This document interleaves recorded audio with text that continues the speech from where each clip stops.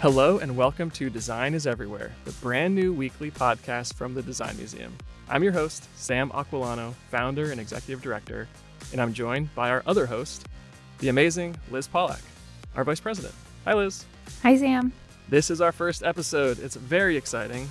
In this episode, we're kicking off a series of discussions around the global response of the design community to help combat the coronavirus, COVID-19. We'll have a special guest host, George White, Chief Innovation Officer at Cantina. We'll talk to George a bit about the global design relief response and what this all means. And then Liz, George, and I will chat with Gustavo Fontana, Creative Director at Fresco Design. Gustavo is on the front lines of this work, collaborating directly with doctors and producing a lot of really interesting DIY solutions. Let's get into it. If you didn't catch it, we did a preview episode where Liz and I introduced each other and we talked about our vision for Design is Everywhere. But in case you missed that, our plan is to bring you stories from design thought leaders every week on how they're using design to change the world and make real impact. Our episode themes will cut across all 12 of our design impact areas, so topics around vibrant cities, sustainability, healthcare, workplace innovation, entrepreneurship, and more. So we hope you'll subscribe and hang out with us each week as we dive into some of these great topics and discussions. But before we get into today's discussion, first a bit of news from us. Liz, what's happening and coming up at the Design Museum? A lot is coming down the pipeline. In addition to launching this podcast, we also just successfully funded a Kickstarter campaign for Design Museum magazine. So we now have subscribers from all over the world, from Tel Aviv to Toronto to San Francisco. And it's just such a statement about how we can now bring Design Museum and design inspiration and education into everyone's home, not only through online content, but also through this physical publication that will be delivered right to your front door. I'm so excited about the magazine. I want to say thank you to our over 330 backers who supported the Design Museum magazine Kickstarter campaign. The summer issue is coming together and looking so great. I'm psyched about the cover story. It combines two of my favorite things, design and space. So basically, the author, Brian Romer, he was part of an effort to help NASA reconnect with its innovation roots, right? In the early days, I think the average age of a NASA employee was 27 years old. And now, of course, it's a huge government bureaucracy. And I think we all know it's hard to be innovative in that context. So Brian and his team use design thinking to help NASA and have their top leaders connect with people in the organization who are innovating despite all those barriers and hurdles. And Brian calls these people persistent innovators, which I just love. And the piece is called Design Thinking for Rocket Scientists, and I just think you're going to love it. Yeah, and we actually have some really great live virtual events coming up as well. So tomorrow we're launching a sketch series where attendees will be taught a variety of sketching skills and techniques from Derek Cassio. We've actually already had 3 incredibly successful virtual events on the at-home workplace, remote meeting strategies, and sustainable practices in design, many of which were actually sold out, which is incredibly cool. But if you want to check out those recaps and those videos, you can see them all on our website. If you just go to designmuseumeverywhere.org. And remember to use .org, not .com, because if you use .com, you're not going to get it. You're not going to get there. And you can also go there and sign up for that sketch series as well, which I would highly recommend. Yes, Derek, in addition to being the co-founder of the Design Museum, is also an amazing sketcher.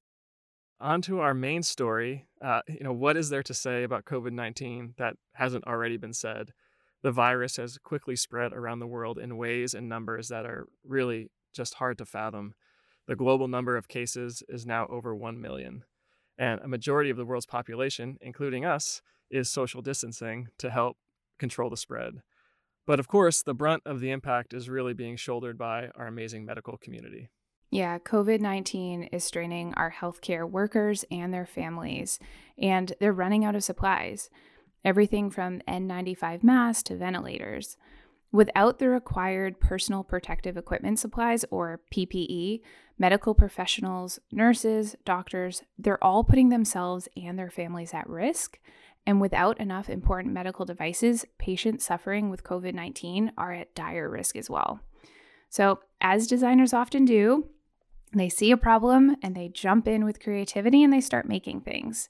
we're seeing individual designers, collectives, and 3D printing factories all springing into action to help. Yeah, it's been incredible to see. One of the first stories that I saw was from Liverpool, New York, outside Syracuse.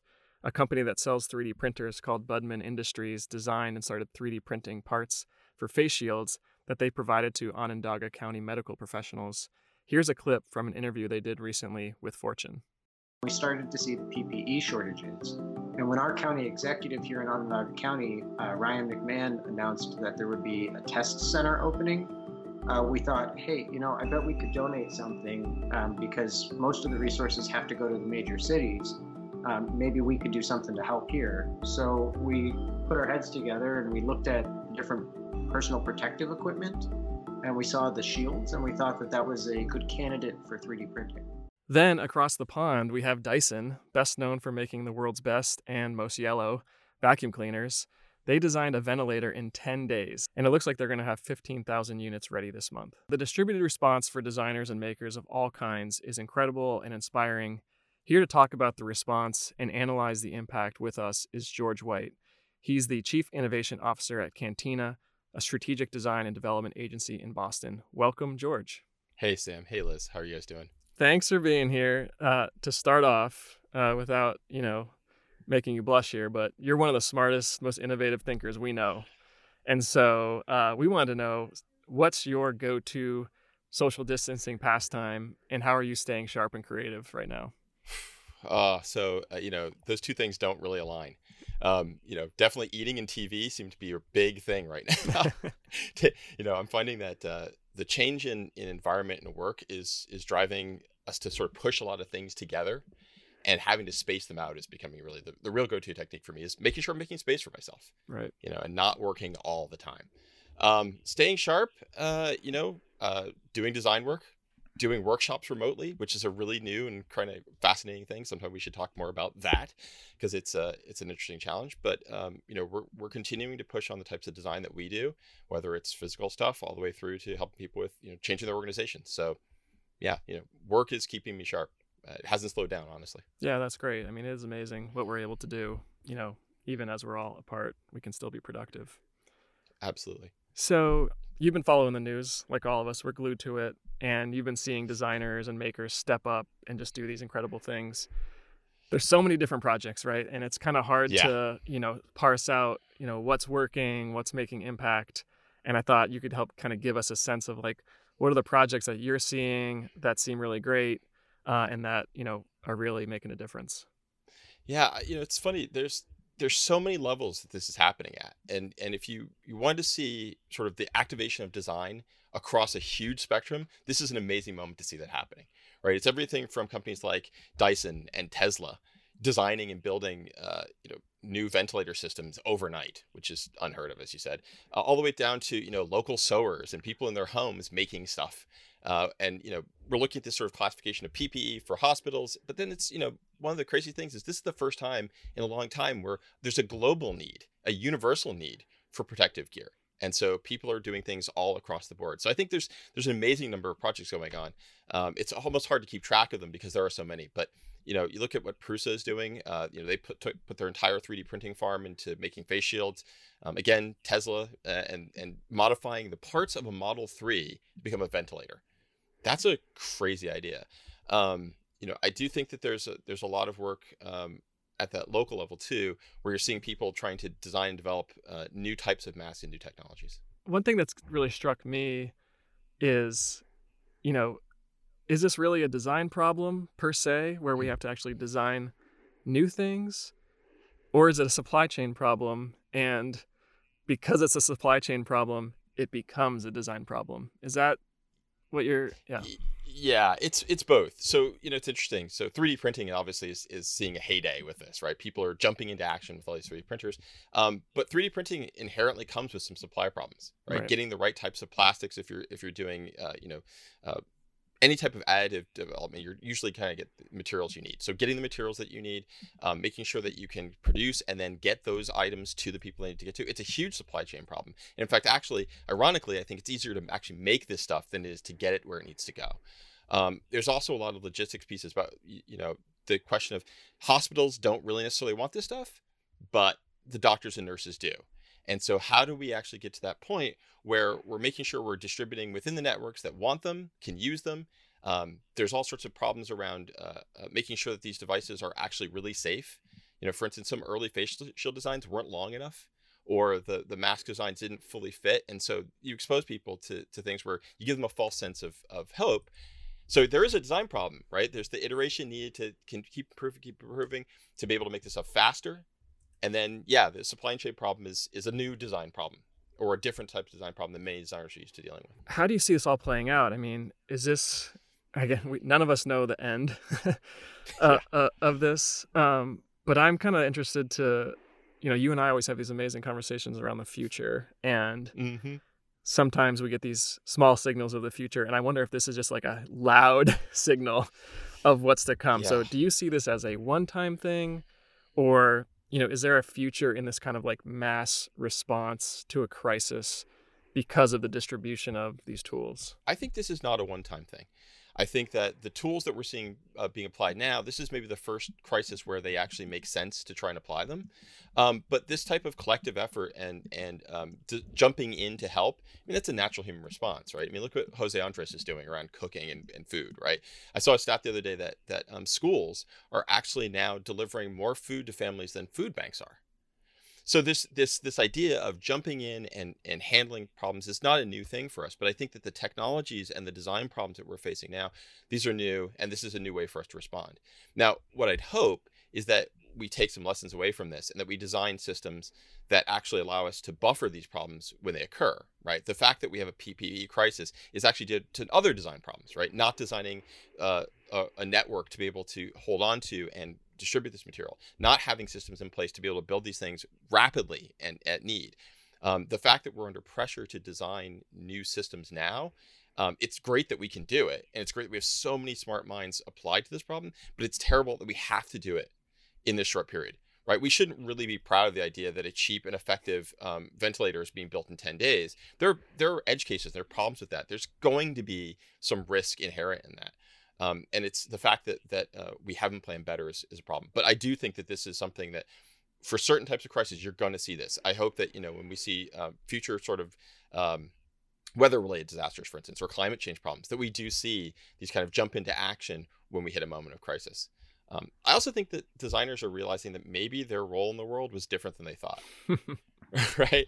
I think they're starting to realize that maybe we like to think that the things we're doing are changing the world. This is a moment where designers are actually maybe getting to see that designing that app may not be changing the world, but designing something that's keeping someone alive or keeping them healthy while they're trying to put their lives on the line to keep other people healthy, that's a really different way of thinking about design. And I think a lot of people are going to come out of this saying, maybe, just maybe, I need to be applying my skills and my smarts in other ways after this is all done. Totally agree. It's all about impact, and how can you, again, use those skills, like you said, to make that impact. I think every designer wants to feel that. And I think that, to me, that's why so many people are stepping up, whether it was a good solution or not. They're like, I gotta take action. When we chat with Gustavo, we're going to chat about, some other approaches for meeting the need, but I want to chat about 3D printing. Yeah. Right. And, can we talk a little bit about some of the other examples? I know like Form Labs was making the swabs. I've also seen other people like making 3D printing actual masks. Yeah, there's been some the adaptation of swim masks by basically creating a new piece that adjusts to attach that swim mask to a ventilator. The ventilator valve pieces that those guys in Italy designed a few weeks ago. There's been a lot of places where we're attempting to apply 3D printing. The tricky part, of course, and I'm sure Gustavo can talk about this a little bit more, the tricky part is that a lot of the techniques and technologies that sit behind 3D printing aren't really appropriate for medical use. A lot of the plastics aren't biocompatible, or they're not capable of being used in situations where you need to be able to sterilize them or re-sterilize them. So you can't put, say, PLA plastic, which is a very common plastic for 3D printing, right? It's environmentally friendly. It's made from corn, all that stuff. You can't put that in an autoclave. It will melt, right? You can't clean ABS plastic with acetone or with alcohol without basically structurally breaking it down. So there's been a lot of challenges regarding those materials, but 3D printing itself is showing that we can iterate really quickly, or relatively quickly, compared to other techniques of design build that are integrated in. So it's great to see it happening. I do think that we're also finding the limitations of this technology as it exists today. And that's really exciting. So is this 3D printing, a real public moment? Is this the moment when 3D printing factories and distributed manufacturing becomes a real thing? That's a hard question to answer. So what's fascinating to me is that, when we first started looking at, Cantina has a few 3D printers, and we started immediately trying to jump into action doing this. And you can produce a few masks a day. You may be able to produce, if you have a decent printer and, a few of them, maybe you can produce on any given machine, let's say somewhere between 8 and 16 masks a day, right? It's just an example, if you're lucky, depending on the design and everything else. But the places where this is really effective are people who have this at scale already. So Prusa or Adafruit in New York, right? Adafruit has manufacturing capabilities. And so they're able to repurpose what they're doing to generate new PPE materials. It's really hard for the broader distributed network to be effective. And the distribution problem grows with scale, right? So one of the things that I think that'll be interesting to see is if hospitals and other critical infrastructure start to look to bring these capabilities local. So I know, for instance, Boston Children's has a pretty good lab for doing 3D printing and things like that. I'm curious to know, I don't know what they're doing right now, but their prototyping lab has a lot of this equipment. I'm sure they're looking at how they could generate this stuff on site. And I think that's actually where we'll see these moments of having the endpoints where you can create the stuff that you need at need. And I do think we'll see more distribution of that. But I think there's another problem too, which is getting the materials. Like, this crisis is really interesting because you can't trust anything that comes in, and everything that goes out has to be assumed to be untrusted. Right. So, if you're deciding that you want to make use PETG plastic face shields, you've got to get that material if you didn't have it already. Right. If you're not, for some reason, I don't know, making folios out of this stuff, you've got to get it in, and then you've got to make sure that you can use it, and then you've got to get it out again. And how do you know during that whole chain of custody that it hasn't been exposed? So there's a whole lot of trickiness to the distribution thing. I do think that this is an interesting moment for us to see what the capabilities are and start to figure out where the gaps and the holes are so that we can have more of this. What advice would you give to designers who are looking to make impact? It seems like you're laying out a bunch of potential problems or considerations at play here, but I'm a designer, I'm sitting at home, I'm ready to jump into action. What can I do? First thing, find an expert. The one thing about this problem is that we all have great ideas, and ideas are awesome, but this is a complicated system. It's a complicated problem. And so find expertise. Ideally, find collective expertise. I'm part of a group right now that's working out of Buffalo, New York, and here in Boston, and we're looking at ways people can generate mask materials at home for either home use or for hospital use. And one of the things that struck me initially was it's great. It's a group of architects and designers and material scientists. You're like, this is awesome. Not a single doctor, right? Not a single person who actually has ever designed or made PPE. And so you have a lot of theory, but that theory doesn't necessarily line up with fact. So find an expert, find someone who knows what they're talking about. Another thing is make sure that you're looking at the broader problem. It's not just medical PPE. We all have to deal with this. So there may be areas where designers can help in the same way that a home sewer can make masks now. A designer may be able to help on a local scale. And then think more broadly, right? It's not just PPE. It is other needs as well. And are there ways to deal with some of the other gaps in the system? So I think as we start to look at this, look at the broader implications, but definitely come back to this. This particular moment of crisis is important. It's really, really critical. But there are other system problems to deal with as well along the whole chain. Ladies and gentlemen, George White. He works at Cantina, and he's also a Design Museum board member. Thank you again for being here. Of course, my pleasure. And stick around, since we'd love to have you join our conversation with Gustavo Fontana after a quick break. Design is Everywhere is brought to you by members like you. Every member receives Design Museum Magazine, our must-have quarterly print and digital publication about design impact. It's how we can bring the Design Museum directly to your door. You don't even have to leave the house. It'll come to you. Each issue contains stories from creative thought leaders on how they're using design to change the world. Yeah, some past stories include Turning the Inside Out, The Workplace Meets Mother Nature by Lee Stringer, and interviews with design leaders like Kat Holmes, Senior VP of Design and UX at Salesforce. Design Museum Magazine is design inspiration you can hold in your hands. Visit designmuseummagazine.org to subscribe today for just $3 per month. That's $3 per month that we bring the world of design to your doorstep. Check it out at designmuseummagazine.org today.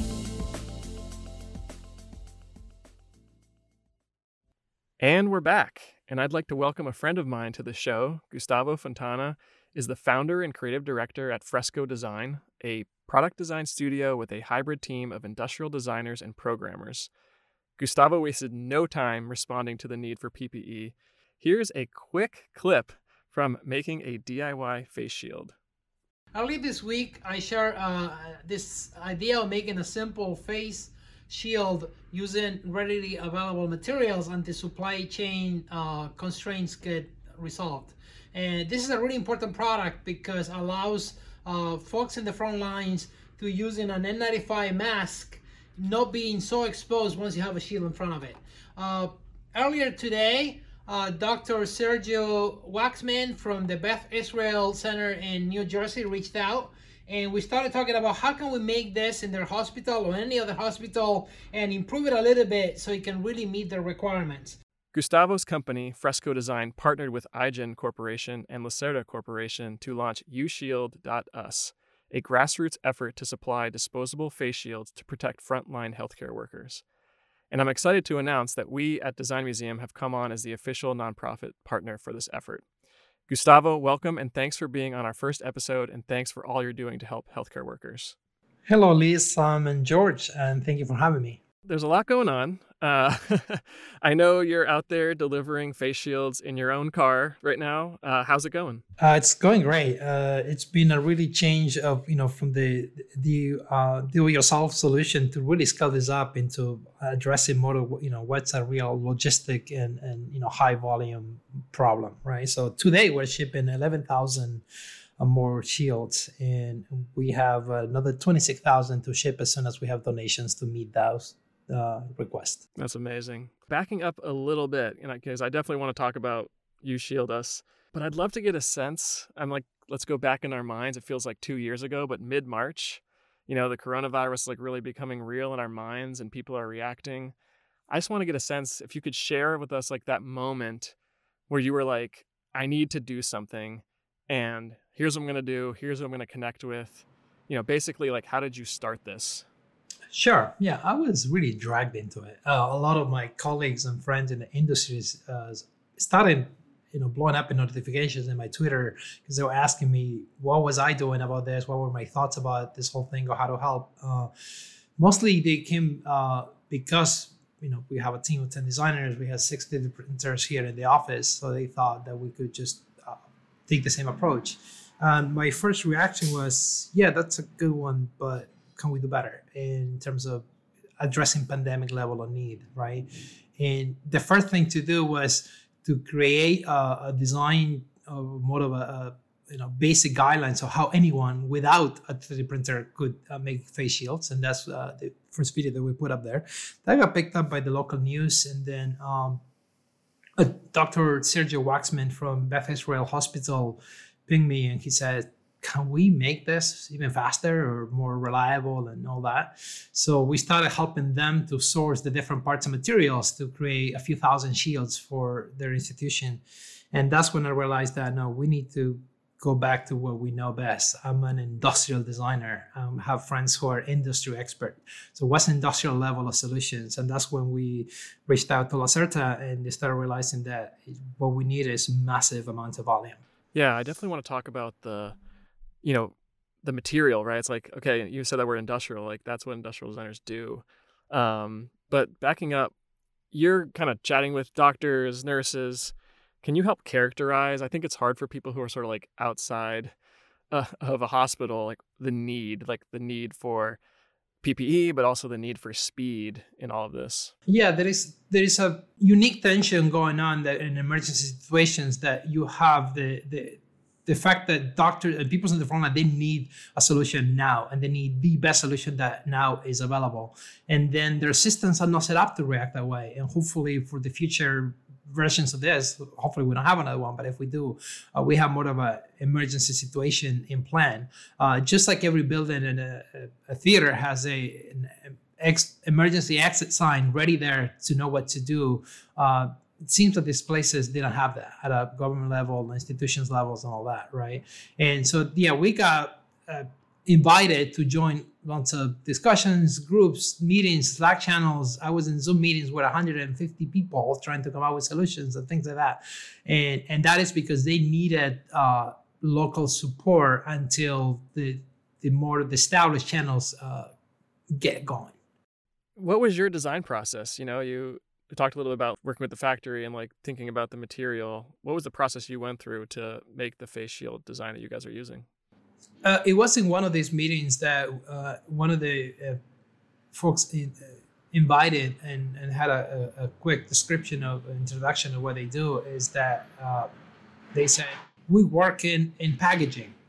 And that's when I thought, packaging, that's massive. That's like huge quantities. So after that, we got on a call offline and started talking more. And he was telling me that their production lines are ready and they could ship stuff, but they're still dealing with all kinds of paperwork and vendor approval processes with major institutions, government, state government, FEMA, hospitals, you name it. And I said, what if we just set a website or something, and we start shipping, because you can start running your machines today, right? And that's what we did. So the design problem here was it wasn't so much about the design. The design, they have one design there. We gave them some feedback to change it a little bit. We might even do newer versions. But the real design problem was time and logistics and now funding in our case, right? Just to get things out. That's a really interesting way to look at the design problem, because I know, and George, I know you've seen some of these things too, where it's like some of these solutions seem over-designed, right? They're like,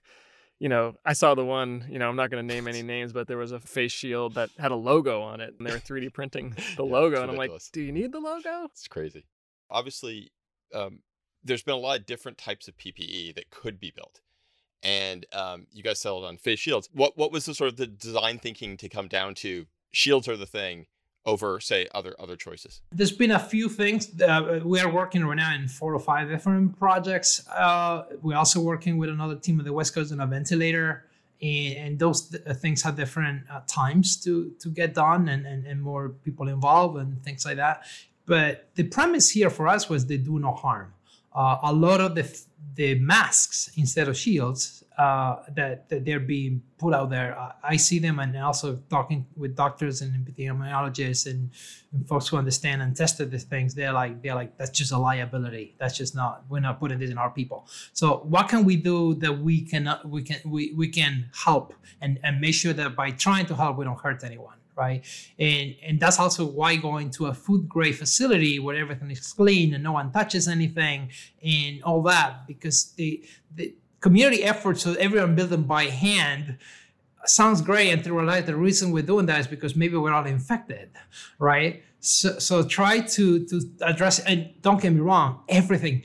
Please, if you have 3D printers, keep printing, keep doing it.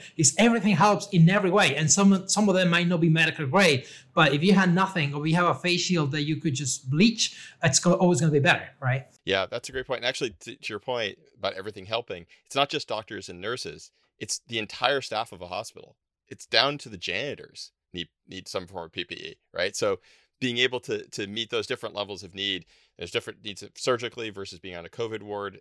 Yeah, I think that's a great point. I guess another question I have about this is, as you've been working with institutions who need these materials, what's their expectations of scale and scope and timing, right? I mean, they have immediate need. What are they asking for you? I mean, I know you've got sponsorship for another round of masks. What are they asking for in terms of like, how quickly can you get this to us? So we've seen a divide, very common in capitalistic terms, right? Where they haves and they have nots. And this happening in terms of speeds, and in terms of funding, and in terms of access to even know that what's available. Our supplier, Lacerta, is taking orders, very large amounts. And some of them are hundreds of thousands of millions per order. But those are being addressed but the systems that are finally catching up, and they're getting their act together to have made those orders, and they're going to their places. And tend to be very large hospital networks, state governments, and things like that. But then I'll give you the other side of the extreme of this difference is nursing homes, right? The average staff in a nursing home is under 100 people. And there's about 15,000 of them in the US. That's 1.5 million shields that we could send, but no one is sending anything to them yet. They're like very low in the food chain, right? And us sending a box of 100 shields to each of them, that's what's gonna save lives. And save lives of both the staff and everyone's uncle and aunt and grandfather and grandmother who are staying there. So this is where we can come in and do more like the retail version of mass production. Mm-hmm. So that leads me to a design question about funding, right? So right now it's ad hoc. You're asking people to donate, but are you hoping for corporate or government intervention at the dollars perspective? Forget even materials and anything else, but just simply putting money in to allow you to scale to those large needs across multiple organizations. Absolutely. Right now, our bottleneck is three things: money, money, and money.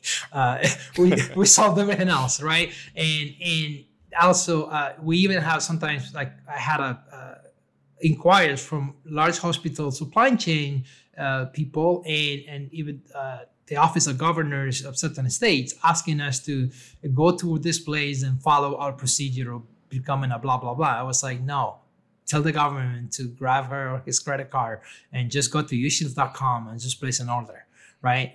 This is how, this is liquidity. This is what moves things. This is what we can go to a factory. Like I'm going to go today, I'm going to show up there and a couple of trucks, we're going to load it up and just going to write a check and say, I'll see you next time, right? And that's what moves material. That's what moves things. So can you also talk to us about what are you hearing from the frontline folks who are receiving? A lot of what we hear is thank you, thank you, thank you. It's just for them is amazing that this box just shows up because everybody's talking about these things are coming. The things are coming. There's been news. I think it was yesterday that no N95 masks have arrived in the U.S. as of last month yet, right? Entire month of March. So the idea of shipping is success, and for them, some of them you can see that they order, they don't even know, but it's more like putting a wish out there, and hopefully it gets fulfilled. Today we're gonna be 11,000 of those workers are gonna get their shield in the next 2 days, and we love to give that to everyone. What can people do to help? What is the call to action where we can all jump in, whether we're designers or not, and do something to help right now? We put all our effort to try to solve all these other issues around this problems with supply chains, with bureaucracy, with how to get to the right places, how to put an ordering system and all that. Design Museum has been great, supporting us as a fiscal sponsor to be a nonprofit. That's a really important aspect of credibility. We are putting out there the cheapest shield that we know of is I think it's about 60 cents with the foam. Once it's with the foam, we can get even cheaper in just production costs. And once you have all the logistics and all the shipping and all that, it's about under $1, equals $1 a shield. And what we need is money, because we have a list of people that we say, if you're a small facility, you don't have the means or the ways or the funding to go on. You can order them on the website and you can pay for them and you get it right away. But if you can't, you can ask for a free one. But for that, we need donation. We need money. Well, thank you, Gustavo, for joining us. And I just want to say a big thanks again to your team and to your partners for everything you guys are doing. We are so proud to be just a small part of this and supporting you guys. So listeners, remember to visit ushield.us to donate so Gustavo and his team can provide free face shields to hospitals. And if you know doctors or nurses, tell them about this, because they are circumventing a lot of the bureaucracy to get these shields in the hands of real people. And, it's both we need donations, but we also need awareness. Thanks again, Gustavo.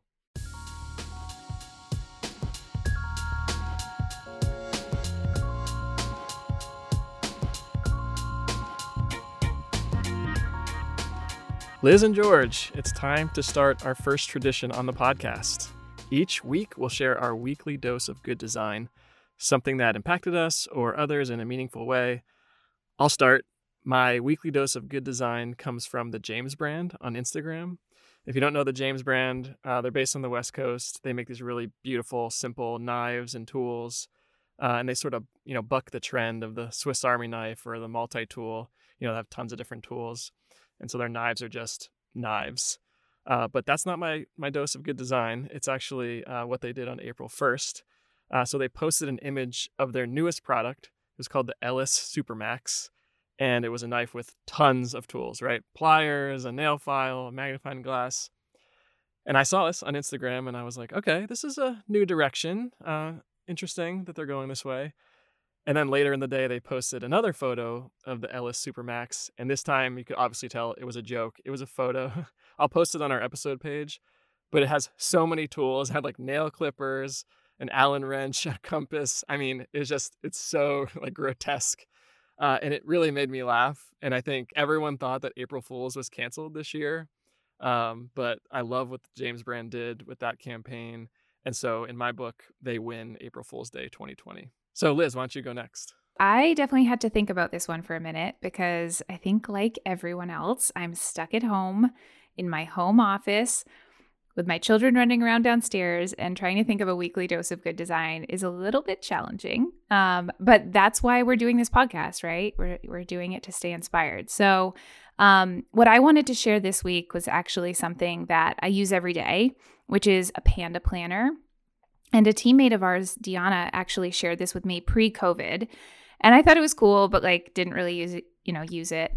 But then I found myself at home every day with absolutely no schedule at all, and really found that it came in handy. So for me, what sets this planner apart and what makes it such a good example of just, really good design is that it breaks down things that we should be thinking about daily, but that we often don't.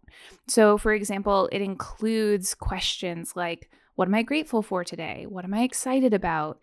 A daily affirmation. It includes the basics, of course, like my priorities and my schedule and my tasks for the day. But it even has a section about what am I going to do for exercise today? And a section at the end that's like, what are your wins of the day? So what I love about the planner is that it's not only helping me kind of shape my day, but shape how I think about and how I approach my day. So I highly recommend the Panda Planner or something similar that basically designs positivity into your day, which is what I like so much about it. Oh, I love it. We will definitely have to put a link to that on the show page. Okay, last but not least, George, what's your weekly dose of good design? Mine is actually from Zappos. So Zappos did an amazing thing last week, and simple and beautiful. They created a thing called customer support for anything. And this is a brilliant thing that they did. Essentially, everybody needs help right now. Everybody needs help. And so what Zappos sat down and thought about was, well, how can we help everybody with everything or anything? And so they've created this website, and it's basically a phone number, and you can call them and you can ask for help. You can ask for help with your Netflix recommendations. You can ask for help getting groceries. They had a hospital call and ask them to help get a vital need. And from what I heard, Zappos basically solved the problem for them. They went out, found the vendors, acquired the product, and sent it to the hospital. It's a prominent hospital in New York. So they're there to help with anything. This is, to me, the epitome of design. And from what I understand, they shipped this in 5 days. It was conception to get it out there. It's not really well known yet. I hope that they have huge success with this, and I hope that people find anything they need from Zappos. It's just absolutely brilliant piece of design. And in the week since I found out about it, I've just continued to gush about it. I love it. That's so cool. Yeah, and feel free to share your weekly dose of good design with us on Twitter at @design_museum. Thank you again to Gustavo Fontana and George White. You can find links to Fresco Design and Cantina on our episode page at designmuseumeverywhere.org. You'll also find links to some of the resources and videos we mentioned on the show. Also on our website, check out our upcoming live virtual events, and we've been posting lots of articles from Design Museum Magazine that I think you'll really enjoy. And remember to subscribe to Design is Everywhere on Apple Podcasts or wherever you listen to your podcasts, and rate us. That helps people find the new show. And just in general, tell people about this, tweet about it, share it with your friends, email your friends, help us spread the word about this new podcast. We'd really appreciate it. Yes, I have a homework assignment for everyone listening. You have to tell 5 people about this podcast by end of day Friday. This episode was produced by Ryan Flom with support from Sabat Karim. For Liz Pollack and the whole team here at Design Museum Everywhere, I'm Sam Aquilano, and we'll talk to you next week. Bye, everyone.